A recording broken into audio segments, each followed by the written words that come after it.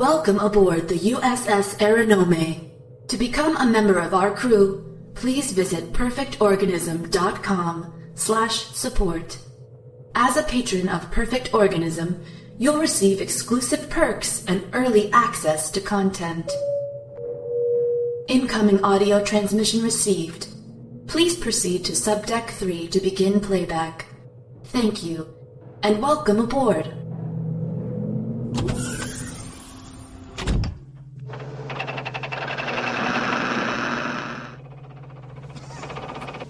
All right, sweethearts, what are you waiting for? Breakfast in bed? Another glorious day in the Corps. Day in the Marine Corps is like a day on the farm. Every meal's a banquet. Every paycheck a fortune. Every formation a parade. I love the Corps. Where's Basket?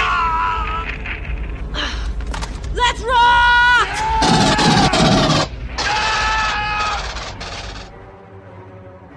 Welcome to Perfect Organism, the Alien Saga podcast. I'm your host, J.M. Prater, and I'm joined by my co-host, Patrick Green. What up? And tonight we are here to talk about James Cameron. This is episode 2 in our 40 Miles of Bad Road series, and I'm really excited to continue this series. This is it's just a great time for our show. Before we get into that, I want to give a shout out to Dom, who is our new patron via Patreon. Thank you so much. Like I always like to say, any money that we get via Patreon, any support that we get, just goes right back into the show. And we have a lot planned for this next year. Next year's a big year. 2019 is the 40-year anniversary of Alien. So, again, thank you. Thank you, Dom. That is freaking awesome. Welcome aboard.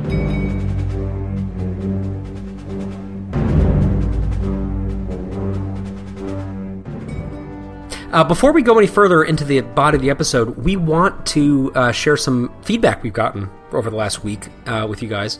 And we're going to do more of this going forward. So not just on listener feedback shows, not just on sort of discussion forums, but just in general episodes. We're going to try to share more of what we hear from you guys, whether that be in Building Better Worlds or on our Facebook page or sent to perfectorganismpodcast@gmail.com or through voice messages on that number in your show notes, or via Messenger on Facebook. There are many ways, or Twitter. There's very many ways you can get a hold of us, and we really want to have a more direct link with you guys because the show exists because of and for you and for all of us. So don't hesitate to reach out. We're going to share some cool stuff that we've gotten from listeners, and then we're going to get into the episode. First, our good friend Dusty Tweedhope, who had some incredible steel sculptural art from Alien 3 that we shared with you guys recently. Check that out if you haven't.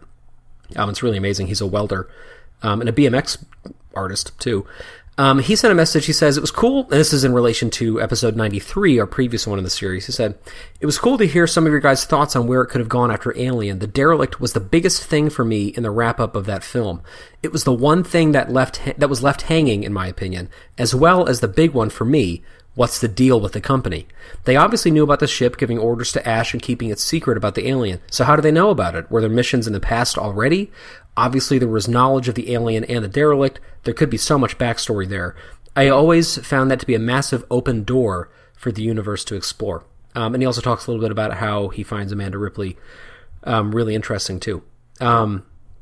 So we're going to talk a little bit more about one of those points as we kind of kick things off. But that was a big question going into Aliens is, do you go into that doorway that was sort of left open or do you not? And Cameron took a very different route, which we will talk about. But you have some things you wanted to share as well.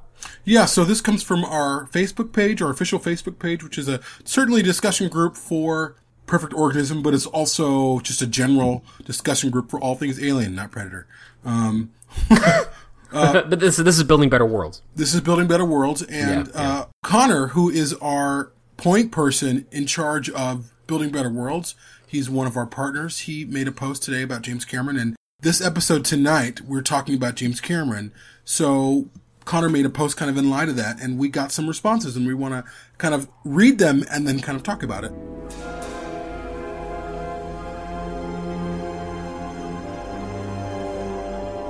And so the first one is from Lloyd Lisseth.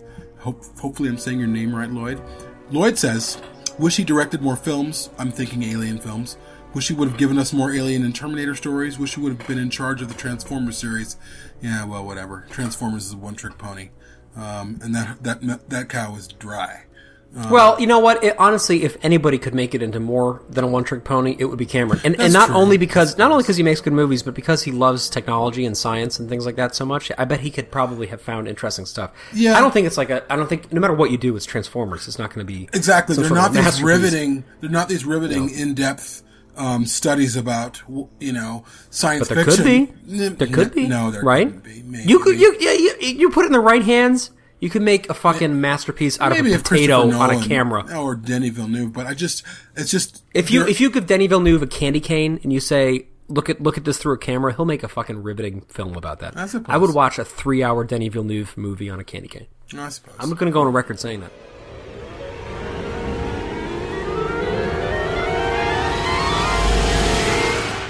So the next comment is from one of our moderators from our group, Froylan. And Froylan says, I wish Titanic would have been 50% less successful in order to keep him hungry and productive. That's a good point. That's a good point. James Cameron's a fucking genius, and he's succeeded in everything he's done. He has not made one flop. I mean, his arguable flop wasn't even a flop. It just didn't do the kind of business Aliens did, was The Abyss. And it still did gangbusters. Oh my God, I love The Abyss. I love it except for the end. I thought it was fantastic. I remember the trailers when it came out on TV when I was a kid. I'll never forget. And Connor, I remember the effects in that were so mind blowing as a kid. Yeah, I remember. On my VHS tape, Yeah. watching that shit, I was like, "How are they doing that?" And then Terminator 2 came out, and I was like, "Whoa!" Yeah.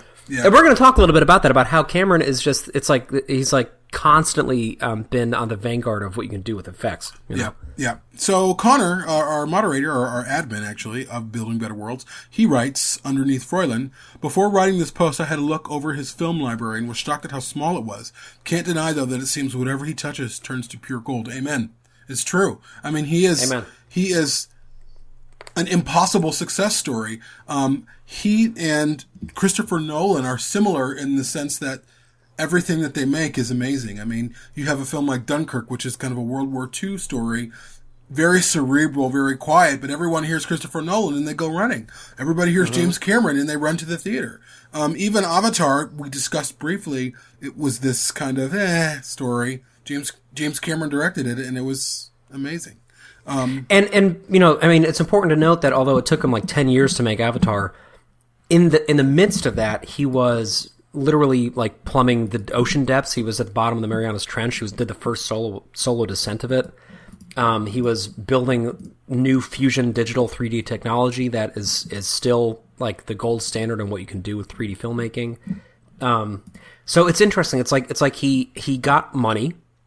He made movies, and then he slowed down his movie making and was able to more fully blossom into the sort of science artist that he is, you know? And we're going to talk a lot about him in this episode, but man, such an interesting guy. Yeah, he really, really is. I mean, it's almost like where do you start? Because from day one, it's almost like he had a plan.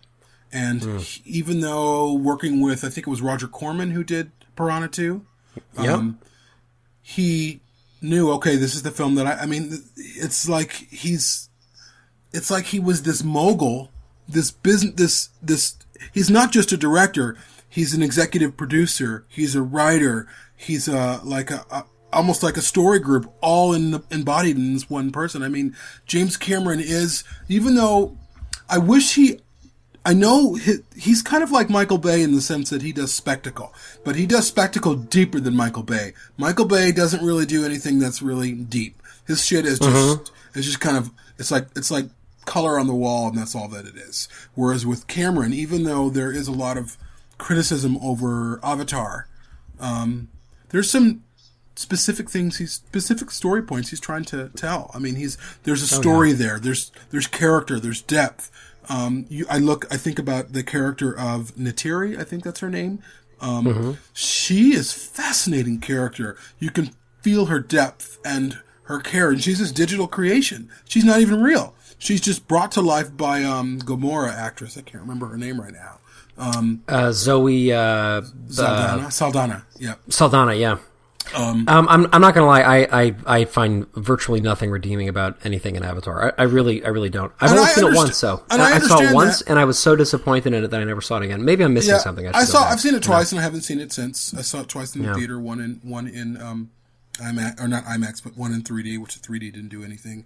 But what I'm trying to say is, does it ever? I mean, have you ever seen a movie where you're like, I'm so glad I saw that in 3D? No, I saw Prometheus in 3D, and I'm like, what the fucking point? It was ridiculous.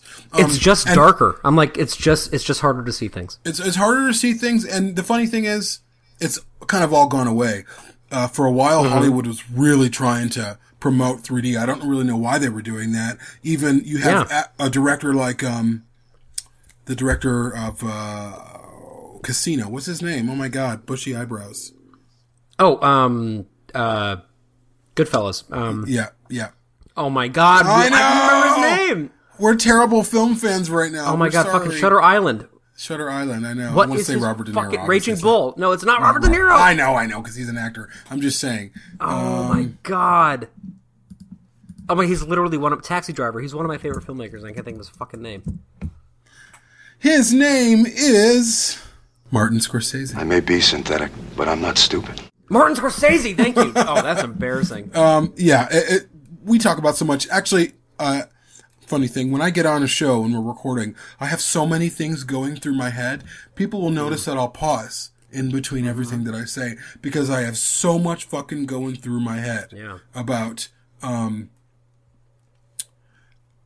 about what we're talking about and everything. So it takes me a while to kind of remember things that I should remember. See, just like that. when I pause, it's usually because I'm trying to stifle a burp. That's like, honestly, my head is a wasteland, and then a burp comes. But while we're stopped, actually, I should point out that actually Piranha 2: The Spawning was not a Roger Corman film, but it was made almost entirely by Roger Corman kind of graduates. But I thought it was too because Cameron, and we'll talk about this momentarily, really got his start with Roger Corman.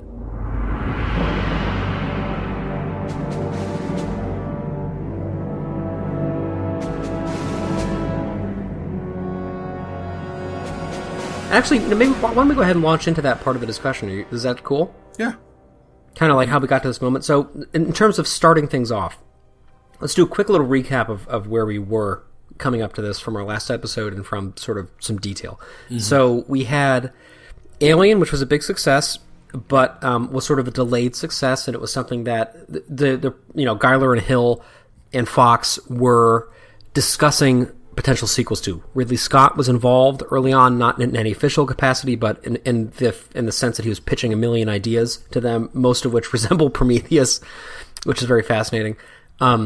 Brandywine, the Gordon, Carroll, Hill, Giler, Hill thing, was embroiled in a dispute with Fox for a while, so there was some bad blood there. Things were kind of put on hold. And then Fox... and then Alan Ladd went off to make the Ladd Company, which of course made Blade Runner. So Fox was in a transitional period. They got some new executives. The executives weren't hot on the idea. Those executives left, and more executives came on. They decided they wanted to potentially greenlight it. They went to Brandywine, and they said, what are you going to do? Brandywine made a pitch. They said, we love it. They greenlit the film, and then they said, actually, this story sucks. We're not going to do that story, so find somebody else to make a story. So the movie was being made without a script again. And I remember the interview with David Giler, and he's like, that script was awful. We had to rewrite it. He's so honest. I love it. I know. I love Giler. And I don't know. I mean, actually, I haven't read the original version of O'Bannon's script. But I trust David Giler. I think he knows what he's doing. I think so too. So, but it's interesting. It's interesting but they knew that there was a good story there. They knew that the bones, the architecture of that script was something gripping. Oh, totally. But so the big change happened when Larry Wilson, who was an executive who had worked with Giler previously, came across The Terminator, which was obviously a watershed moment in science fiction, and he was just in love with the script, loved the ideas in it, wanted to find out more about James Cameron. So they went to visit Cameron at his job at Corman Studios, and so this is sort of where Cameron really formally comes into the picture. Basically, and this is a quote that John Carpenter gave to Sci-Fi Online when he was making Escape from New York. Talking about the time period when he was making Escape from New York. So Carpenter says, when I went over to visit the Corman facility where the special effects were done, he, meaning Cameron, was the genius, the resident genius. Everyone was talking about how great he was. I remember meeting him on the set of Escape from New York. Actually, it was over in the San Fernando Valley, and he was doing a glass painting for us. He was sitting on a hillside with some glass set up, painting a New York skyline to be able to shoot the next shot. It was just beautiful. He was really technically great. So Cameron at this point this is like 1980. You know, he's in his mid-20s. He's working for Roger Corman as this effects guy, doing technical work, doing painting. I mean, it's important to remember that so many of the design ideas that made their way into Aliens started with him, you know? Yeah. Like, he's somebody who has a very holistic view of what goes into making a piece of visual art. You know? And he's much like Ridley Scott in that way. He knows what good art is. He knows what a good picture is. He knows what it takes. Mm-hmm. And so let's pause there for a second. Let's trace Cameron's trajectory to that moment, just quickly.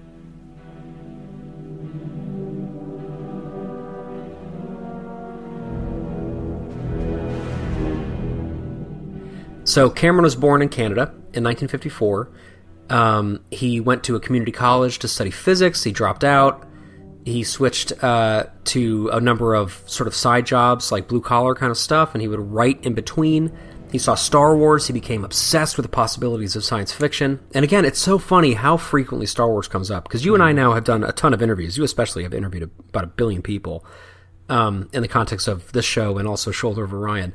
And it's, I mean, so many people say Star Wars was why I got into what I do, you know? Mm-hmm. Even when we talk to people that like do art for comic books, when we talk to Mark Mangini, the sound designer on Blade Runner 2049, so many of them say a seminal moment for me was Star Wars. And Cameron is no exception to that. He was a truck driver when Star Wars came out. He saw it, he became obsessed, and then he basically went to Hollywood and tried to become a filmmaker. Mm-hmm. And he shot this 10-minute sci-fi script with a bunch of friends called Xenogenesis.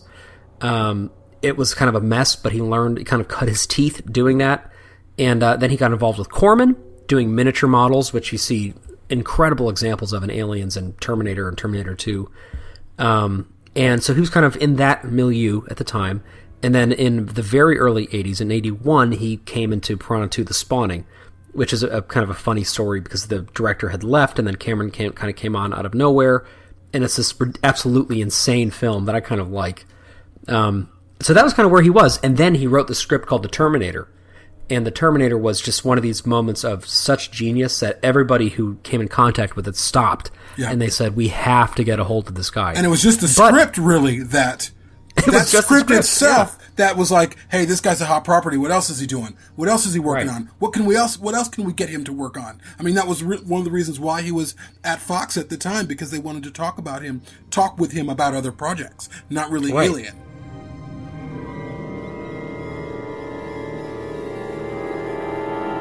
Right. And just like we brought up on the last episode, right before he came into Aliens, this just incredible moment of Hollywood serendipity happened, where he basically couldn't shoot The Terminator because of a contractual dispute with Arnold Schwarzenegger, who had been signed up to do a Conan sequel, and a Conan the Barbarian sequel. And so it was basically totally on hold, even though it had already been cast, it had been designed, it was ready to go. They couldn't shoot it, even though the script was there and everybody was saying he was a genius. And right in that moment, Fox goes to him, and they hit it off, and it turns out that he'd already been working on a project, which we'll talk about momentarily, and the rest is history. Yeah. Yeah. So he had been working on this thing called Mother at the time, which I have never read. I've done a ton of research into this online over the years trying to get a copy of it. If anybody listening to this has it or knows how to get it, I would really love to read the script. It's, as far as I know, not published anywhere digitally, not anywhere that we can get to it. The original title of Mother was actually E.T., which I think is funny. And then, like, within months of deciding that, Steven Spielberg's movie came out, and he was like, well, now what am I going to call it? And he switched it to Mother. And the reason for that, I think, is because there's this maternal element to it that is totally all throughout Aliens, where there was kind of a Ripley-like protagonist. There was basically an Alien Queen facsimile in it. There's a power loader versus alien fight towards the end, just like Aliens. Yep. And then not only that kind of stuff, there's also there's a nefarious company. There's literally the term xenomorph in the script, and as I just said, he had just made a short called Xenogenesis. That was something that he was working with already and thinking about a lot. So there were all of these themes sort of set in place. So he gets asked to write this treatment for the film, and he stays up for a couple days, drinks coffee, probably shits his brains out. And he comes up with this. I always think about that, like when George Lucas, when he was writing Star Wars, how like he was surviving on coffee and like candy bars. I'm like, man, must have been some disgusting poops going on. Can you imagine that? No, just living. I never caffeine. Think about that, Patrick. You never. Well, you should. Guess you don't like the cornbread either. So there were all of these elements in place. So just again to recap, Fox was suddenly able to make this movie. Cameron was a genius who was kind of undiscovered, whose project was on hold. This dispute with Brandywine and Fox was finally over. Things got greenlit. There were executive changes at Fox that allowed that to happen. And all of a sudden they had a budget, and they had a movie, and they had a filmmaker, and now we go into writing the actual script. Yeah. Pretty amazing, the set of circumstances that led to that. It's really, really amazing. And, I think as we grow up from childhood to adult, I think a lot of things that we experience in our life is probably a combination of our experience and our know-how and serendipity and the people that we know. And really, James Cameron, I mean, he has this trajectory that's just fucking incredible. I mean, yeah. I can't even, He's an incredible genius, and he shares a lot with, and we're going to discuss this more during this episode. There's a lot that he has in common, not only with Ridley Scott, but with David Fincher. Very similar trajectories. David Fincher was even more plugged in because he was like a second unit cameraman on Return of the Jedi. I mean, talk about pedigree. I mean, that man was in film since he was 19 years old. Well, he was literally a teenager at that time. Yeah. But the way things turned out for him was very different. But to get back to Cameron, he's really a genius, and it's interesting to talk about him because I don't think that he's a certain kind of genius. He's not like a Denis Villeneuve. He's not a Ridley Scott, and he's also not a David Fincher. He's very much pulled from the fabric of Michael Bay, but he's a better version of Michael Bay. He's a more thought out Michael Bay. He's a more heartfelt Michael Bay. There's a lot to him. Not to say that there isn't a lot to Michael Bay as a person. I'm just saying based off what I know in the films that I've seen. I mean, I've seen every Cameron film he's released. The one thing that I didn't like that he produced was that Dark Angel series that was on Fox. Right, the TV show. Yeah, that wasn't great. It's funny. It's pretty easy to see everything that he's put out because there just hasn't been that much of it, because he's been such a busy person with these enormous projects going on. It's just insane. Before we go past too deeply into that, I just want to just give one more little tidbit for people who don't know. Something similar to what happened in Resurrection between Fox and Joss Whedon happened. Yeah, I can't think of names tonight. We'll say Martin Scorsese. Something that happened in Resurrection between Fox and Joss Whedon happened between Brandywine and Cameron, which is that they basically gave a directive. So the story was being written, and then they said one specific thing that needed to happen. In the case of Resurrection, that directive was cloning, right? And that was when I don't know if that directive out. Was cloning. I think they said you need to bring her back somehow. And I don't think that was specifically cloning for Resurrection. They just told him you need to bring Ripley back. And he had to figure out you're right. Okay, yeah. So it might not have been as overt as that, but the idea was like she has to come back somehow. Yeah. And an earlier version had Newt, I think, being cloned. So the cloning was in the mix. But the idea was you have to bring Ripley back, right? Mm-hmm. Like this is our mandate to you. In this one, the whole mandate that Giler and Hill gave to Cameron was you need to have Ripley and you need to have something militaristic.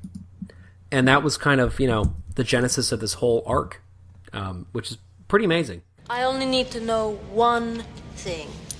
Where they are. Anytime, anywhere. Man. Right. Somebody said alien. She thought they said illegal alien and signed up. Fuck you, man. Anytime, anywhere. Are you finished? So I guess we can kind of pivot a little bit to talking about Cameron as a filmmaker and some of the things that he's done and how we feel about them and how echoes of that can be seen in Aliens. I guess if you could put James Cameron into like a paragraph, what would you describe him as a filmmaker? If I could describe James Cameron as a filmmaker, I would say, number one, he's all heart, because I really believe he is all heart. Number two, he is know-how. Number three, he is a technological genius. And those three things together are fire. That's how I would describe him. And I mean, I would go on to say then he's a mogul. He's almost his own, film studio. He is. I mean, Fox is essentially, he made Avatar the biggest moneymaker of all time. Before that, it was Titanic. Now the biggest moneymaker of all time domestically is The Force Awakens. But Fox is just like, here's $300 million. Go do whatever you want to do. They just say, he's made, I think Avatar made $2 billion. I mean, it's crazy. He is their bread and butter. And I'm sure Fox is going through a merger right now, but, James Cameron can do whatever he wants to do, and I'm sure Disney will be like bowing to him, because he has always delivered. Like you give him an enormous budget, and he will make a product that people will see. Yeah. What do you think? What are your thoughts when you think about him? I agree that he's all heart, and I think sometimes that is something that gets made fun of a little bit in the same way people tease Christopher Nolan sometimes. Mm-hmm. I think part of what appeals to me a lot about both of those filmmakers is that even though they're both very heady, they're both very connected to this kind of Spielbergian emotional connection to wonderment and to emotional attachment. I think to me maybe the most fluid filmmaker ever is Spielberg, in that he basically can just take a camera and tell a story and it feels like it's always existed, Like he's just so good at directing films. But I feel like people like Cameron and people like Nolan, people like Martin Scorsese, gotta keep getting his name in there. They're all similarly gifted at telling stories that really resonate with a very broad range of people. What's interesting is that Cameron and Nolan, I keep kind of thinking of them in the same bucket, they both tackle strange things, Like, I don't think anybody at the twilight of the 20th century was thinking, oh man, we really need to talk about the Titanic, Mm-hmm. I mean, it wasn't on the centenary of the sinking. It wasn't something people were talking about, but because Cameron's scientific exploits have always informed his movie-making exploits, and he was all in on deep-sea exploration, he really felt an emotional connection to that kind of stuff. It made sense to him in his head. Yeah. But what's amazing is that when you have somebody who's such a genius like Cameron is, and that word gets thrown around a lot, but James Cameron is obviously, I think, a genius. Oh, absolutely. When you have somebody with that degree of skill and aptitude and enthusiasm, just like I said earlier, like he could make a movie about a monkey wrench, and it would probably be a really emotionally heartfelt, beautiful thing. John Lasseter is another example of a filmmaker like that. Yeah. But basically, they can tackle anything, and they can tell an amazing story. Yeah. So then you say, what separates him from people like Steven Spielberg, people like like John Lasseter, people like Christopher Nolan? And I think, to me, and you articulated this nicely, the difference is the technical stuff, right? Yeah. I mean, Ridley Scott was a draftsman. He was a visual artist. He had an amazing sense of proportion and geometry and scale and color and composition that, to my mind, is only rivaled by Stanley Kubrick and Hitchcock, maybe, in terms of filmmaking. Cameron doesn't have that anymore. Well, I disagree, but that's, I have to do an aside really quick, though. Because we're talking about something that's been a light bulb moment for me, and I know that this is not there's been obviously not contention, but discussion and disagreement about who likes Covenant, who doesn't like Covenant. Ooh, bring it on, bitch!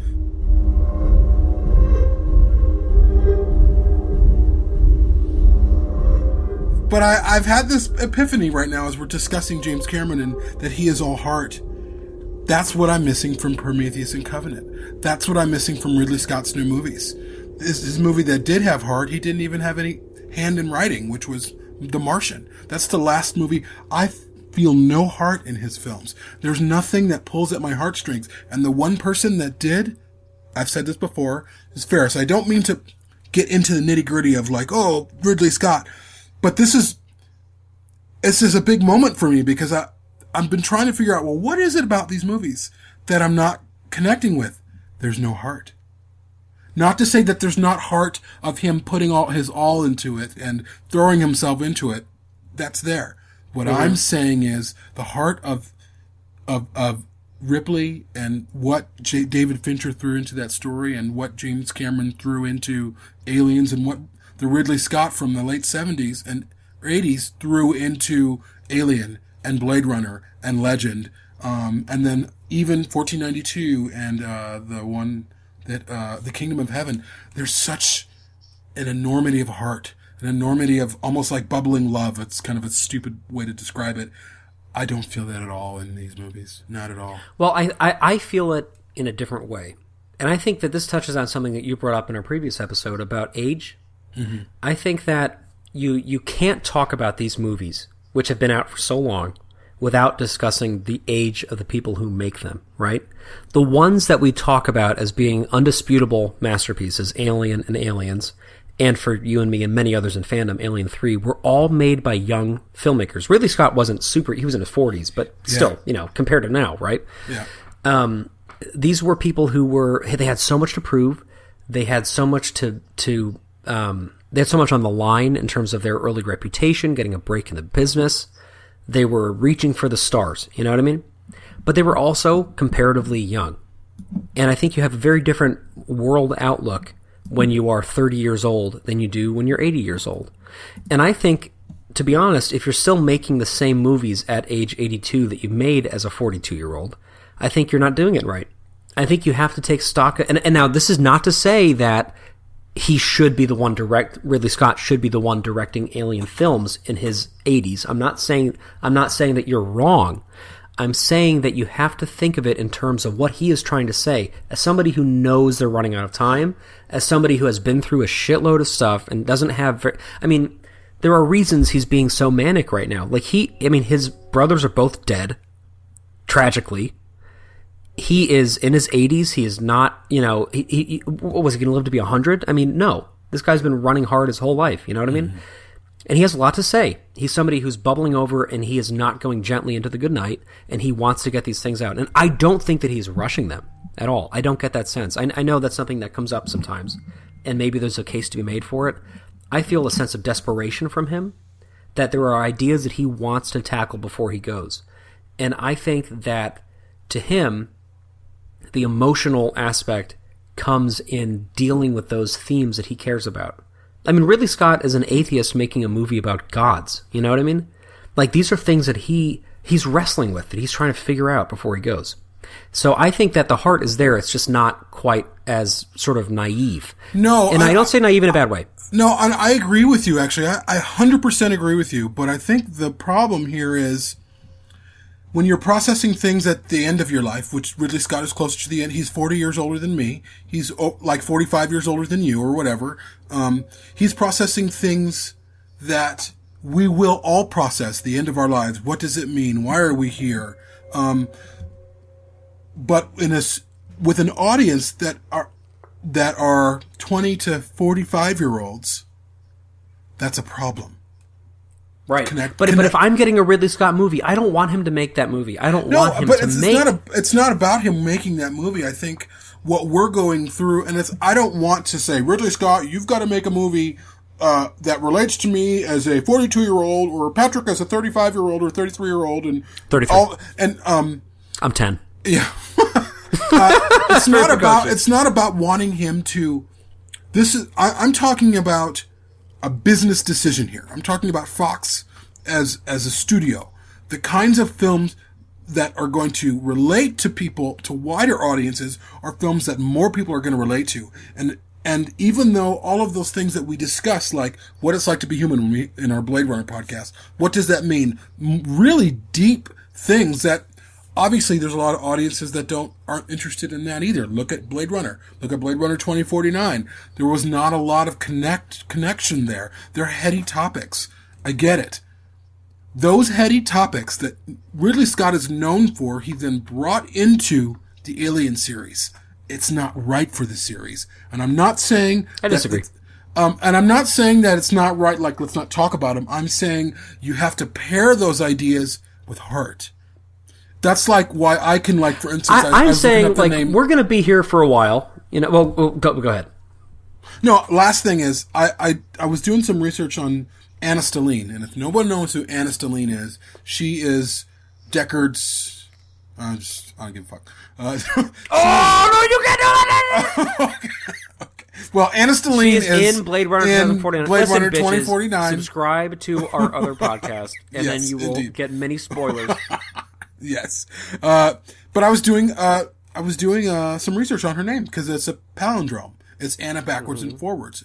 And then I was doing research on what the name Anna means. And Anna, there's all sorts of information on her meaning, but part of her meaning is she kind of prepares the way of Jesus. Anna is the name of Mary's mother. Interestingly enough. No, but what I'm saying all of these things to say that there's all these deep ideas and deep philosophies and deep heady ideas set within Blade Runner and Blade Runner 2049. I mean, that's part of it. But all of those ideas come with an intense sense of heart, an intense sense of relational, or the ability to relate from the audience. Now, obviously, it's not all the audience. It's a hard sell. It's a hard sell for a lot of people. A lot of people I say, give me the hard sell any day, man. Me too, honestly. Me too. But a lot of people right? don't go into these movies. Most people want to go into a movie and be entertained. That's just how it goes. And there's nothing wrong with that, but I do think that we should have room in our fandom for movies that don't come across like that. I would agree. What I'm trying to say is there needs to be a better balance of heart and ideas. Ideas are not enough. Alien was all heart. Even Resurrection, as shitty as that film was, there's a lot of heart in that movie. There's a lot of heart of who Ripley is, who Call was, even though those characters were shit. Even though Ripley's characters was shit. There was a lot of time spent in who she was and kind of dealing with the idea that she's a clone, whatever. But what I'm saying is why these films are so uneven in fandom, why they're not as accepted even as Alien 3, and there's a lot more kind of general acceptance of Alien 3. You know, I will see people say, yeah, I don't like that movie. And I'll probably see, if we do a post, I'll see 15 people who love Alien 3 and maybe 4 who are like, no, this movie's shit. Whereas with Covenant, completely divided, probably equally, maybe, it depends. And then Prometheus, people just kind of throw it away. The issue here is that Ridley Scott we're dealing with here is dealing with these lofty ideas that might have been set within the Alien series, but have only been a part of them. Whereas with the prequels, they're all of it. And that's the disconnect. That's why I could connect with parts of it. I can't connect with all of it. Whereas with the first 3 films, I can connect with all of it. I think it's important to remember that when you have a movie, like, for example, The Force Awakens or especially The Last Jedi, which are swing for the fences, audience hits that double down on the themes in the series and do a lot of fan service and also, you know, introduce some slightly new elements to things while basically doing everything right in terms of storytelling and in terms of being Star Wars films, in my opinion. You have people who hate it so much that they send so many death threats to cast members that they quit. I think fandom in general is just... I think everybody assumes that they know the best, you know? I would agree. And I think every movie that comes out... I fall into that too sometimes. I feel like sometimes I act as a gatekeeper, and I don't want to, but sometimes I feel like I know the series better than Fox do, and I think in some ways you say I feel categorical like I do. things, right? Like, because you say things like, for example... It can't be about ideas and no heart. It can't be about this and it can't be about that. Ridley Scott should not make this movie. He should make that movie. They shouldn't hire him. They shouldn't. And totally. And I say this guy's about to fucking die. He's a genius. I want to see what he has to say. And it's not going to ruin anything for me. There are parts of Covenant that I don't like. That I go, it's okay, because it's in the context of something that I really treasure. Prometheus, I don't, because I think it's just a dumb movie in a lot of ways. But I want to hear an honest film from him while we still have him. And then he's gone. He's done with these prequels, and then we can move on to something else. But if Neil Blomkamp does this Aliens ripoff that it seems like he wants to do, and it seems like a lot of people want him to do, and he brings back Ripley, and he does all of these bombastic set pieces, and he does a Force Awakens treatment, basically remaking Aliens, I would have a very hard time. I'd have a hard time with enjoying that too. I would have a hard time with that too. I really would. But this is a separate conversation. But just as we close out, I want to say that if Blomkamp does get the chance to do this at some point, I will be the first one in fucking theaters for that, and I will give it so many benefits of so many doubts. Well, Sigourney Weaver's going to be 70 next year, so that clock is either done or it's got 2 or 3 years left. I don't think it's going to happen, number one. But to wrap this up quickly, I do say things categorically, and sometimes I feel like I do know what's best. Not like Jamie knows best, everybody listen to Jamie, but I feel like both of us are in, so connected to fandom. We know what people are responding to. And probably the biggest difference between you and me, you can watch a movie and see something in there and say, it's okay. I cannot do that. I can't do that. I have things I want to say, but I will bookmark them for next time. James Cameron, going back to him, I think does a better job than anybody else of balancing the heart and the science. And I think that's something that people talk about a lot with him. And I do think it's worth pointing out that he is a genuine scientist in his own right. Mm-hmm. Not only is he great with these technical skills that go into filmmaking, but he also is a deep-sea explorer, as I mentioned 5 times. He's somebody who he has foundations for research that he supports and that he's founded. I mean, he's a really genuine scientist. And in almost every film that he has made, not everyone, but I want to kind of talk through some of his movies with you, but most of them have been in the service of solving a scientific problem, right?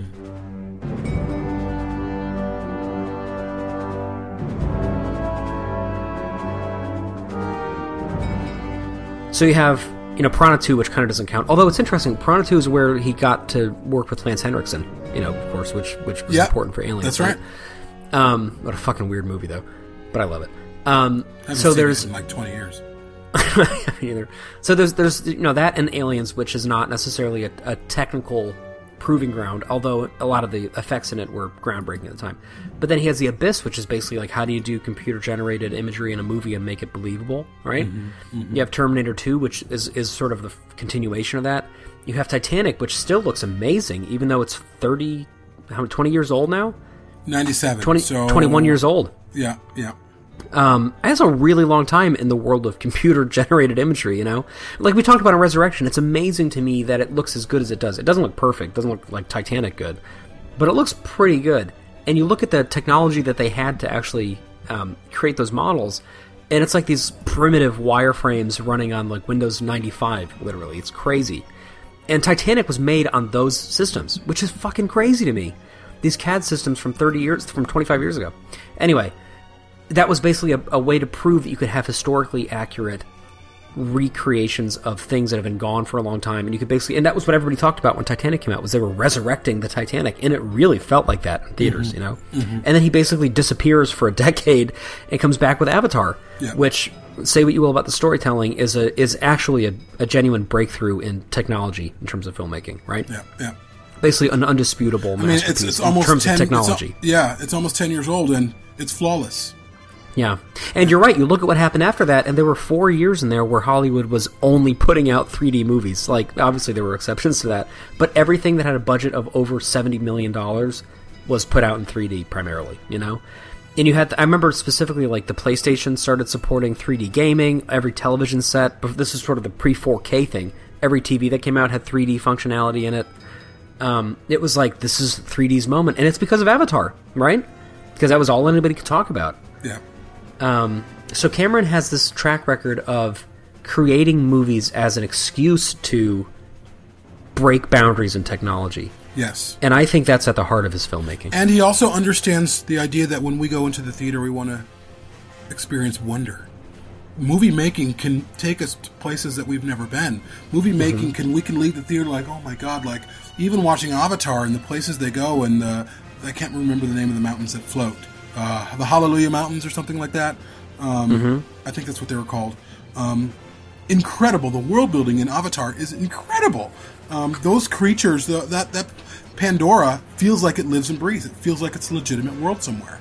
I mean, he really, and James Cameron knew that, okay, if I'm going to bring people here and tell them this story that's familiar, I got to blow their fucking minds. And he did. And he did. I'm sure with the sequel, or however many he's going to make, he's going to blow our minds again. Do you think we're really going to get one? I don't know. I think so eventually. I don't know. I mean, when is it supposed to be out? 2022 now? I don't even know.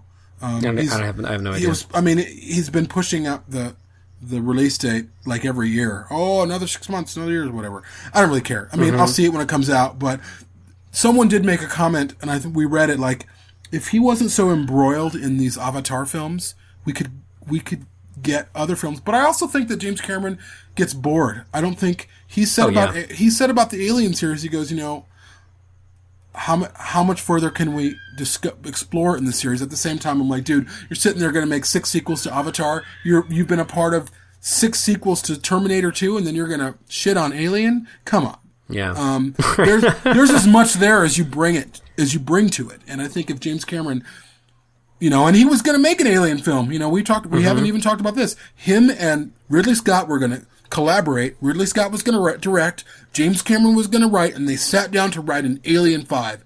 And Fox said no. I say we take off and nuke the entire site from orbit. Yeah.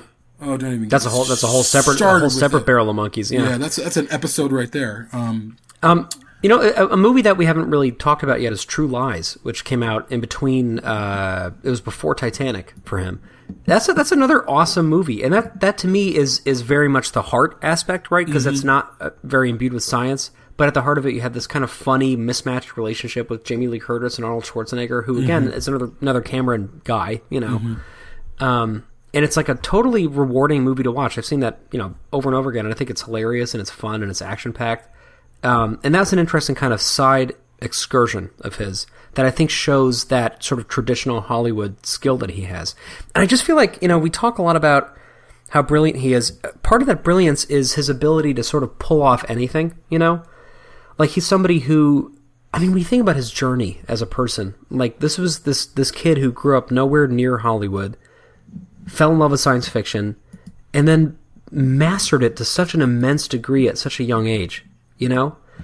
Who put out all of these different films that have such different tones to them and do such different technological things, and they're all so convincing, and they're all so genuine. And then he can do something like True Lies, which I would never in a million... If you hadn't told me that James Cameron had directed that, I probably would never have guessed it, Well, I would have. It's got his blue aesthetic, it's got Bill Paxton, it's got some of his major players. It does have the from a casting standpoint. But from a storytelling standpoint, it's very different. Feel like a James Cameron. Yeah, it is. It's not sci-fi, it's different. It's a very different film for him, for sure. It's a movie that feels like because he wrote the First Blood part, whatever, screenplay, too. Like, he's somebody who, he's done these weird, traditional Hollywood things as well. And then he has Titanic after True Lies, which is, like, again, a totally different, that's like, that basically reignited Hollywood's lust for the epics, that we used to get all the time. Yeah. One of my favorite aspects of Titanic was getting it on VHS and having the box set for one movie. I remember. We had to switch the tapes out. Yeah.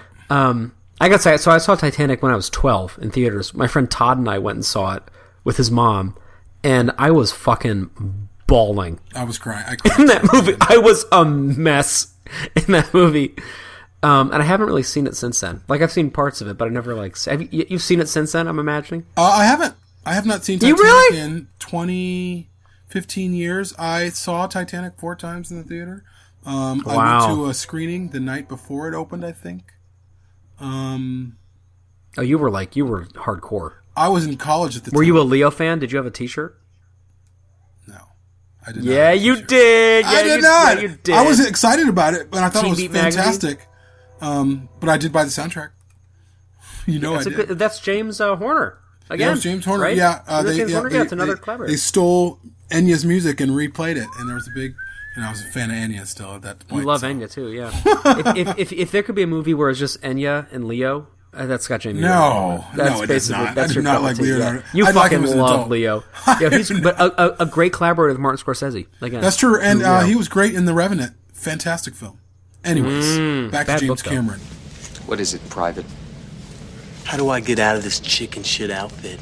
What's interesting about James Cameron, though, is he's at the point now, we're going to obviously get back into Aliens, but he's at this place now where he played he did the Hollywood thing. He did everything that he needed to do. Now he's his own mogul. Now he can tell whatever story he wants to tell because he's made enough money.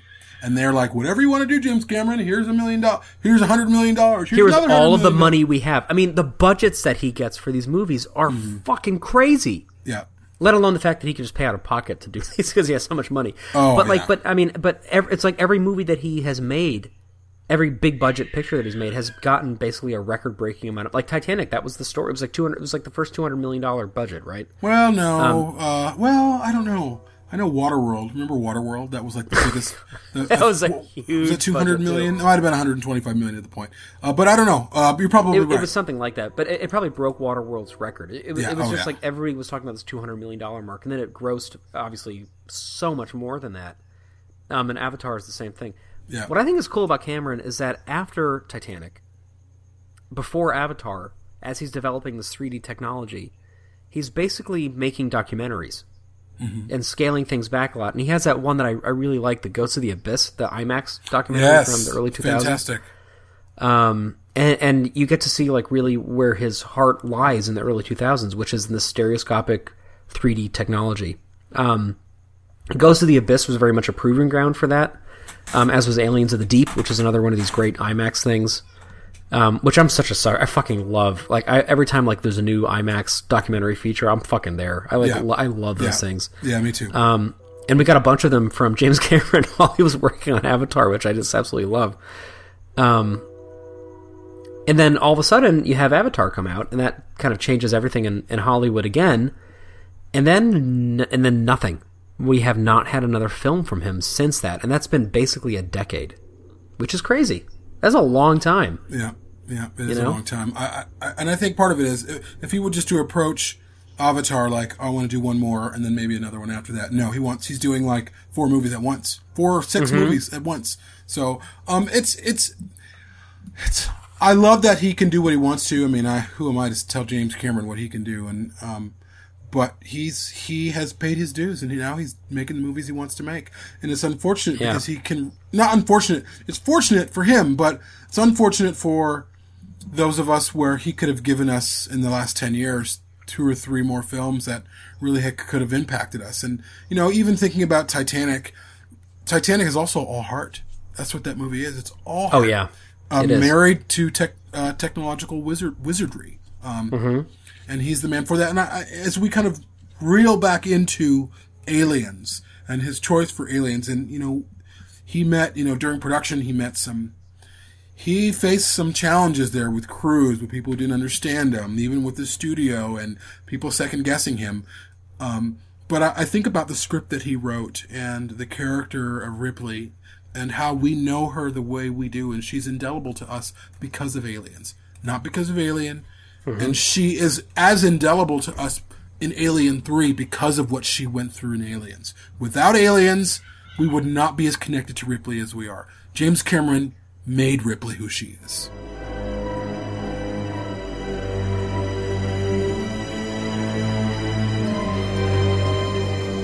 He did. But again, it was almost by chance because he was already making a movie about this female protagonist and an alien queen.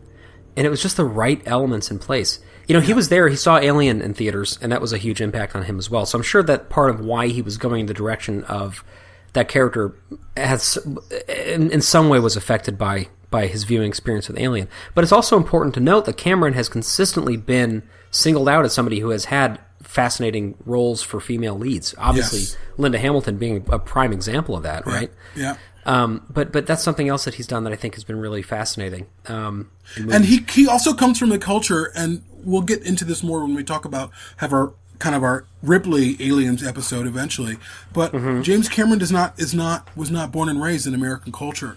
The American culture, the way we look at women, the way we treat women, the way women are treated in corporate settings, everything. It's been tumultuous, and that's a nice word I'm using. It's been way worse than tumultuous. It's been horrible for women. But James Cameron came from a different society that was far more, it wasn't perfect by any means, but it was far more level in terms of the playing field for women. And he really approaches women as characters and not as genders. Yeah. And that's his genius, whereas a lot of writers, they're thinking, I'm writing a woman. James Cameron is, and this is, I think, Ridley Scott and David Fincher tapped into this too. They realized this is not about Ripley being a woman. This is about a character. Character first. And that's why we love her, because we engage character first. But what's cool, though, is that she's not made into a genderless person, which I really like, right? Whereas in Alien, she basically is, because Alien, of course, famously was just basically the pronouns were switched for her, and like any sort of potential femininities in the film kind of came about almost accidentally, except for the end. In Aliens, from the very beginning, obviously it was written for that female character, and it's also revealed that she's a mother.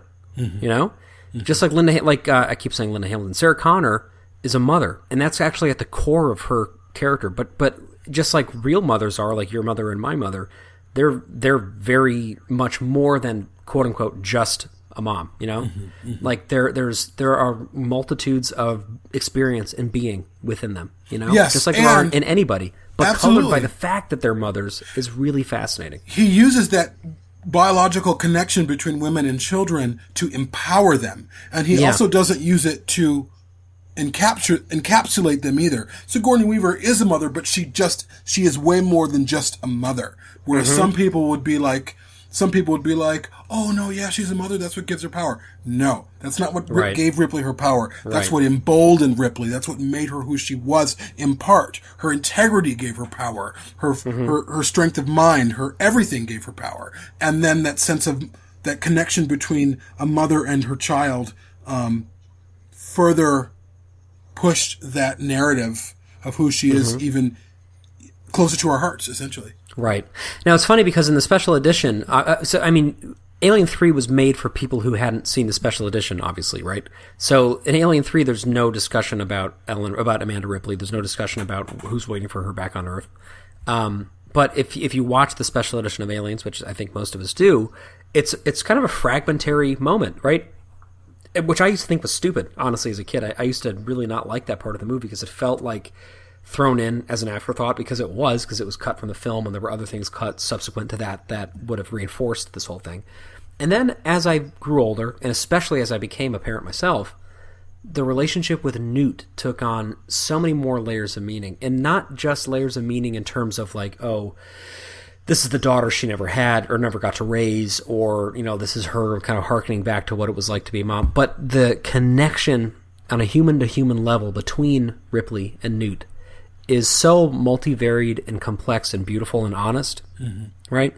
Yeah. And that moment where she's wiping away the soot from Newt's face, and you can tell that she is somebody who has interacted with a young child before, right?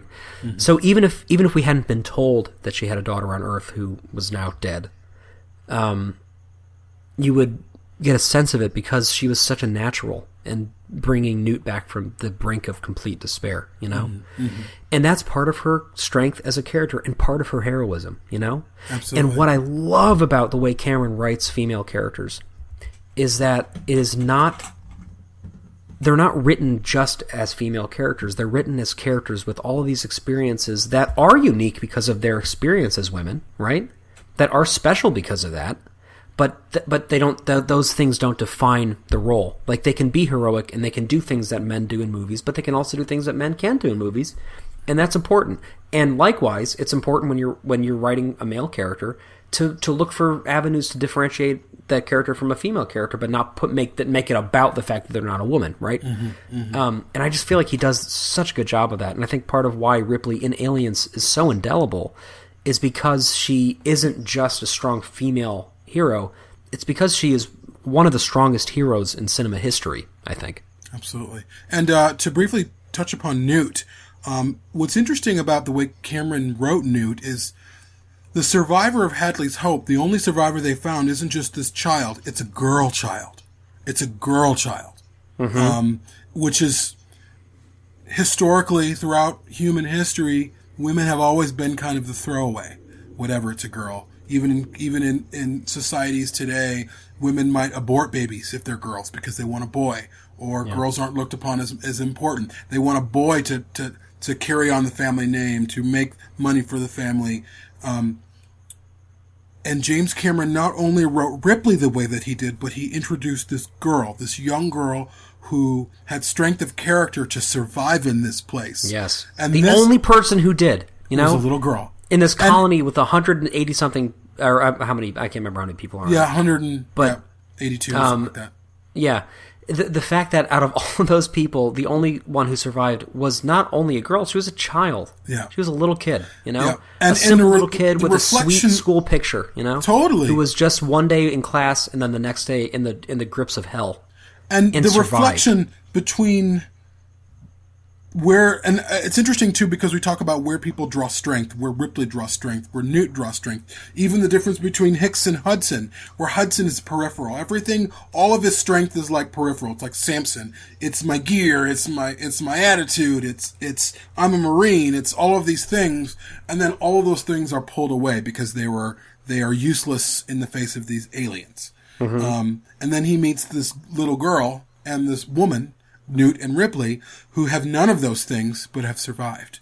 Yes. And their strength of character has made them a stronger character than Hudson, because Hudson's all attitude, he's not all heart, or he's not all inner strength. He doesn't have inner strength. But then But he finds it. He does find it.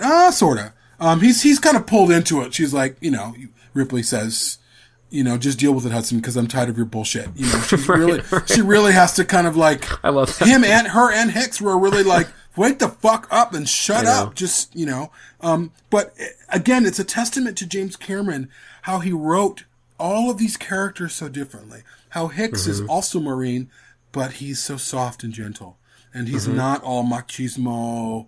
And then you have this relationship between Drake and Vasquez, and it's not sexual. It is a tender, I love that. It is tender. It is a tender, loyal friendship between these two. It's a deep friendship. They're bros almost. She's genderless, and I don't mean genderless in a bad way. She's genderless in a way where it doesn't matter to Drake. He's her bro, or she's his bro, or whatever. And James Cameron had the strength as a writer to know that these subtleties are what people gravitate to. That's why we can post a photo of Vasquez, and everybody, any man from any walk of life and any political kind of leaning can say, "Fuck yeah, it's Vasquez." They don't even give a shit that she's a woman, or that she's obviously butch or classically masculine in her demeanor. She is. No one even talks about that because she's awesome and she's got a great friendship and a loyalty to Hudson as well. Even though she gives Hudson shit, there's a bond between them. And James Cameron knew all this. I mean, which is, and I think this is getting us something. I think you and I both have many friends of different backgrounds, different sexualities, different sort of gender identities and things like that. And I don't think of any of them in those terms first, I don't think of my gay friends as my gay friends. I don't think of my trans friends as trans friends. Like, they're just my friends, right? They're just people, Right? I think that's what's so great is that we get that experience with these characters, right? Because they're not stereotypes, because they're so clearly real that when you're saying Vasquez is like classically butch, I really never thought of that. But you're right. She does, like, in a lesser script, she would be like the butch character who would be kind of the butt of jokes about, like, riding on a motorcycle or something like that. But in this movie, she's just Vasquez. Like, I don't fucking care what she looks like or what gender she is. She's just her, And the moment that Hudson tries to box her into, "Hey, have you ever been mistaken as a man?" or and then her classic line, "No, have you?" Have you? She kind of breaks that. She breaks that up like immediately in the first interaction. And all of us watching are like, "Fuck Hicks. Like, how dare you?" Like, we're all on her side. Right. Like, she's more of a man than he is. Hudson, like, right. Yeah, sorry, Hudson. He's Hicks. He's Hicks. But yeah, it's again, it's a testament that it doesn't matter how Vasquez acted. It doesn't matter that her mannerisms were classically masculine a little bit, and she wasn't like this girly girl. She was a strong character, and that's all that people care about. It's amazing. It's just something I really feel like. I mean, you actually went to film school. I feel like I hope that they teach this script in character classes, because to me it is like the best use of an ensemble cast. I mean, it's like Magnolia quality, I think, in terms of these characters having completely full and varied lives, even though they're not on screen for very long. I think something cool with Hicks, too. I mean, I really enjoyed talking about him last time with you because I think I personally touched on things in my own appreciation of him that I hadn't articulated before. And I think as I've been thinking more about it this week, I've been looking more into sort of the background of Michael Biehn when he came into the part and what his initial interviews were like. And they were all centered around machismo. Like, he was excited for the role because he was like excited to shoot the guns, and he was excited to be an action star, and he was like, he couldn't wait to try on the armor, and he was talking about how much he loved like the technology, and he loved like running and gunning and all these things. And it's funny because then like it's like the shoot happened and all of that went away, you know? And again, he's not the archetype. And that's what's amazing. So many movies fall apart because it uses archetypal people to be shorthand to greater themes. And Aliens doesn't do that, right? Yeah. In Aliens, you could say, oh, Hudson's like the goofy sort of like, you know, California dude, and like Apone is a sort of hard ass. But the second any conflict happens, all of that melts away, just like it does in real life. And all of a sudden it's just humans. But it's humans who are colored by a wealth of experience that we aren't privy to, you know? Yeah. We don't get any backstory on anybody in Aliens. We come into these people's lives as they emerge from hypersleep, literally, and they just set about their day, and they're fucking cranky, and they're playing games at the dinner table, and they're hating cornbread, and then all of a sudden they're in this hell situation, and there are no doubts that they're real, you know?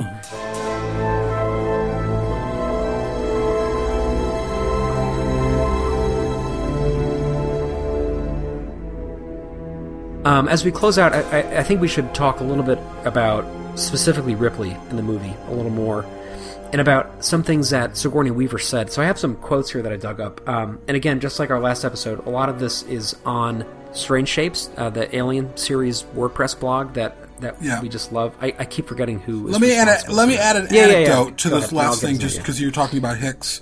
Yeah. And what's interesting, again, to point back to James Cameron's writing. So we're getting close to the end of the movie. Hicks has been, Newt has been taken from Ripley. They're trying to get out. They go into the elevator. An alien pops in. Splatter. Hicks gets hit. Ripley's trying to help him. He's obviously sort of incapacitated. She has to get him to the ship. Hicks could have said, "We cannot get her. We can't get her. We got to get out of here." He knew better. Yep. He knew that this girl is this woman's heart now. This is her heart. She has to. And it's a version of her going back for Jones, but instead of Jones, it's a little girl. It's her little girl. But what works so great about it is exactly what you said, is that we see that in Ripley before she really actualizes in Aliens, right? Yeah. Because like we said last time, in Alien, she does heroic acts, but they're not truly heroic because they are really in the service they're foreshadowed of survival, in Alien, right? For sure. But they're foreshadowed. In Aliens, she gets the chance to prove that all of those things weren't just for her own self-preservation, that she's a hero, right? Yeah. And Hicks is really aware of that from the very beginning. Something else that I love about Hicks and Ripley so much is that their relationship is so sweet and real and based on such respect. You know, it's funny because James Cameron has been through like 4 marriages. Most of them have lasted for a couple of years.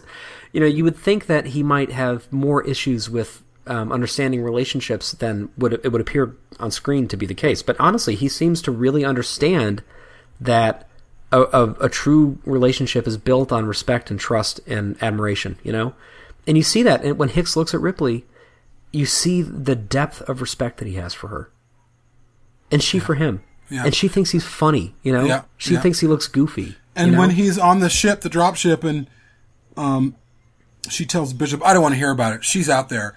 And then Hip goes, "We're not going anywhere." You know, he's got his hand in his eye or whatever. Yeah, right. Even in his state, he's kind of supporting her and knowing that we have to do this. Maybe it will cost us our lives. It could. But we have to do this. But it's worth it, because if you don't do that, then why the fuck are you alive? You know? And that's what Aliens is about, right? Aliens is a story at the ass end of space in a nightmare where the characters don't lose sight of how fucking precious it is to be alive in this crazy world, right? Where people like Vasquez and Gorman, who have hated each other the entire time up to that point, can find a moment of total merging in death and do something crazy brave together that will end both of their lives and completely redeem Gorman in that moment, you know? Where these characters have, like, at the very end of the line, except for Burke, they realize how precious it is that they've had this journey together. And you're right, when Hicks is lying there incapacitated, and he is, you know, on paper at least, the governing party in this situation, and he, as he's done the entire time, you know, Ripley has saved his ass so many times. She's saved everybody so many times. She's come out there to help them. And he says, of course you should go back and get her. She's a child. You need to save her. You can, and you believe in it. Yeah. And you're right. Like, he did that fully knowing that that could be the last decision he ever made, you know? But he told Bishop to stay. And that's, in itself, I think, really important. So I want to go to those quotes really quick as we close. And also to clarify that that Strange Shapes, the blog, is by Valiquin, who is a Scottish dude who many people who listen to the show are friends with. I'm not yet, but I should reach out to him because I've been reading this shit for years now. And if you haven't been to alienseries.wordpress.com, the address for Strange Shapes, really, I know you have, but just people listening to this, it's an amazing resource. And yes, it is. And not only just the long form articles, but just the interviews that I'm drawing from. He has many of the texts all written out there. So big up to Valiquin. I want to talk a little bit about the evolution of Ripley as a character as he wrote the script, and then we can kind of close. Sigourney Weaver did an interview in Starburst magazine in 1987 where she talks a little bit about the difference between Ripley and Aliens and Ripley and Alien. She says, Ripley's very different. The horrific experience she endured on the Nostromo changed her irrevocably from the eager young ensign to a really haunted person, and we must remember that she drifted in space for 57 years. I firmly believe that Ripley's mind never stopped working while she slept. She's probably been over that experience in various nightmare forms through the years. Ripley has to start life over again, and finds it very difficult to do so. There are so many ghosts in her life. And yet she agrees to face the horror once again. She feels she must finally lay to rest the ghosts and sadness of the past, or there will be no future for her. But once on the planet and faced with the nightmarish situation, she finds a purpose. She finds she can identify with a little girl, Newt, who is the only other person to experience what Ripley experienced and survive. She's a fellow creature who shares the same nightmare. When Ripley finds her, her life means something again. So in saving Newt, she was also saving herself. Absolutely. And I think that is what's so powerful. So it's not, quote-unquote, just this surrogate mother experience. It's more than that. It's a deeper bond from shared tragedy to shared hope, right? And true heroes do that. You know, part of why I love Spider-Man so much is because that is at the core of who he is, you know? That he's a hero because it's just the right thing to do. You know, if you were able to save people, if you're in a situation where you can, even if it puts yourself in danger, if you can pull it off, you should do it, you know? And we're faced with those decisions every single day of our lives, right? In small ways and in big ways. Sometimes it's as simple as reaching out to a friend in trouble who's having an emotionally difficult time. Sometimes it means staying late at work so you can pay the bills so that, you know, your friends can eat, you know, if you're helping support somebody. Sometimes it's taking somebody in if they're having a hard time. But the reality is that we all have the capacity for heroism in our lives. You know, we all have the ability to do these things. And you don't have to travel to the ass end of space on a nightmare mission with people you've never met and face unspeakable terror, you know? But her example in this movie of the extremes that she's willing to go to find hope and to survive, I think can really inform us and inform our kids and subsequent generations for years and years to come about what it means to be a person and what it means to have hope. Absolutely. So when I say that the difference to me between Alien and Aliens, even though Aliens still is the one that I care more about personally, Aliens is so rife with optimism. And I think it took a 30-something-year-old, fresh-faced kid making one of his first films ever, totally out of his depth, and totally in love with cinema and the possibilities of storytelling, to make this unique, miraculous thing that will be eternally relevant and that we can come back to again and again and again and find meaning and truth in. And I think it's a fucking masterpiece. I think you said it. I think that's all she wrote for this episode. Sounds good. Thanks, everyone, for listening, and we'll be back soon with another episode in our 40 Miles of Bad Road series. Can't wait. See you guys.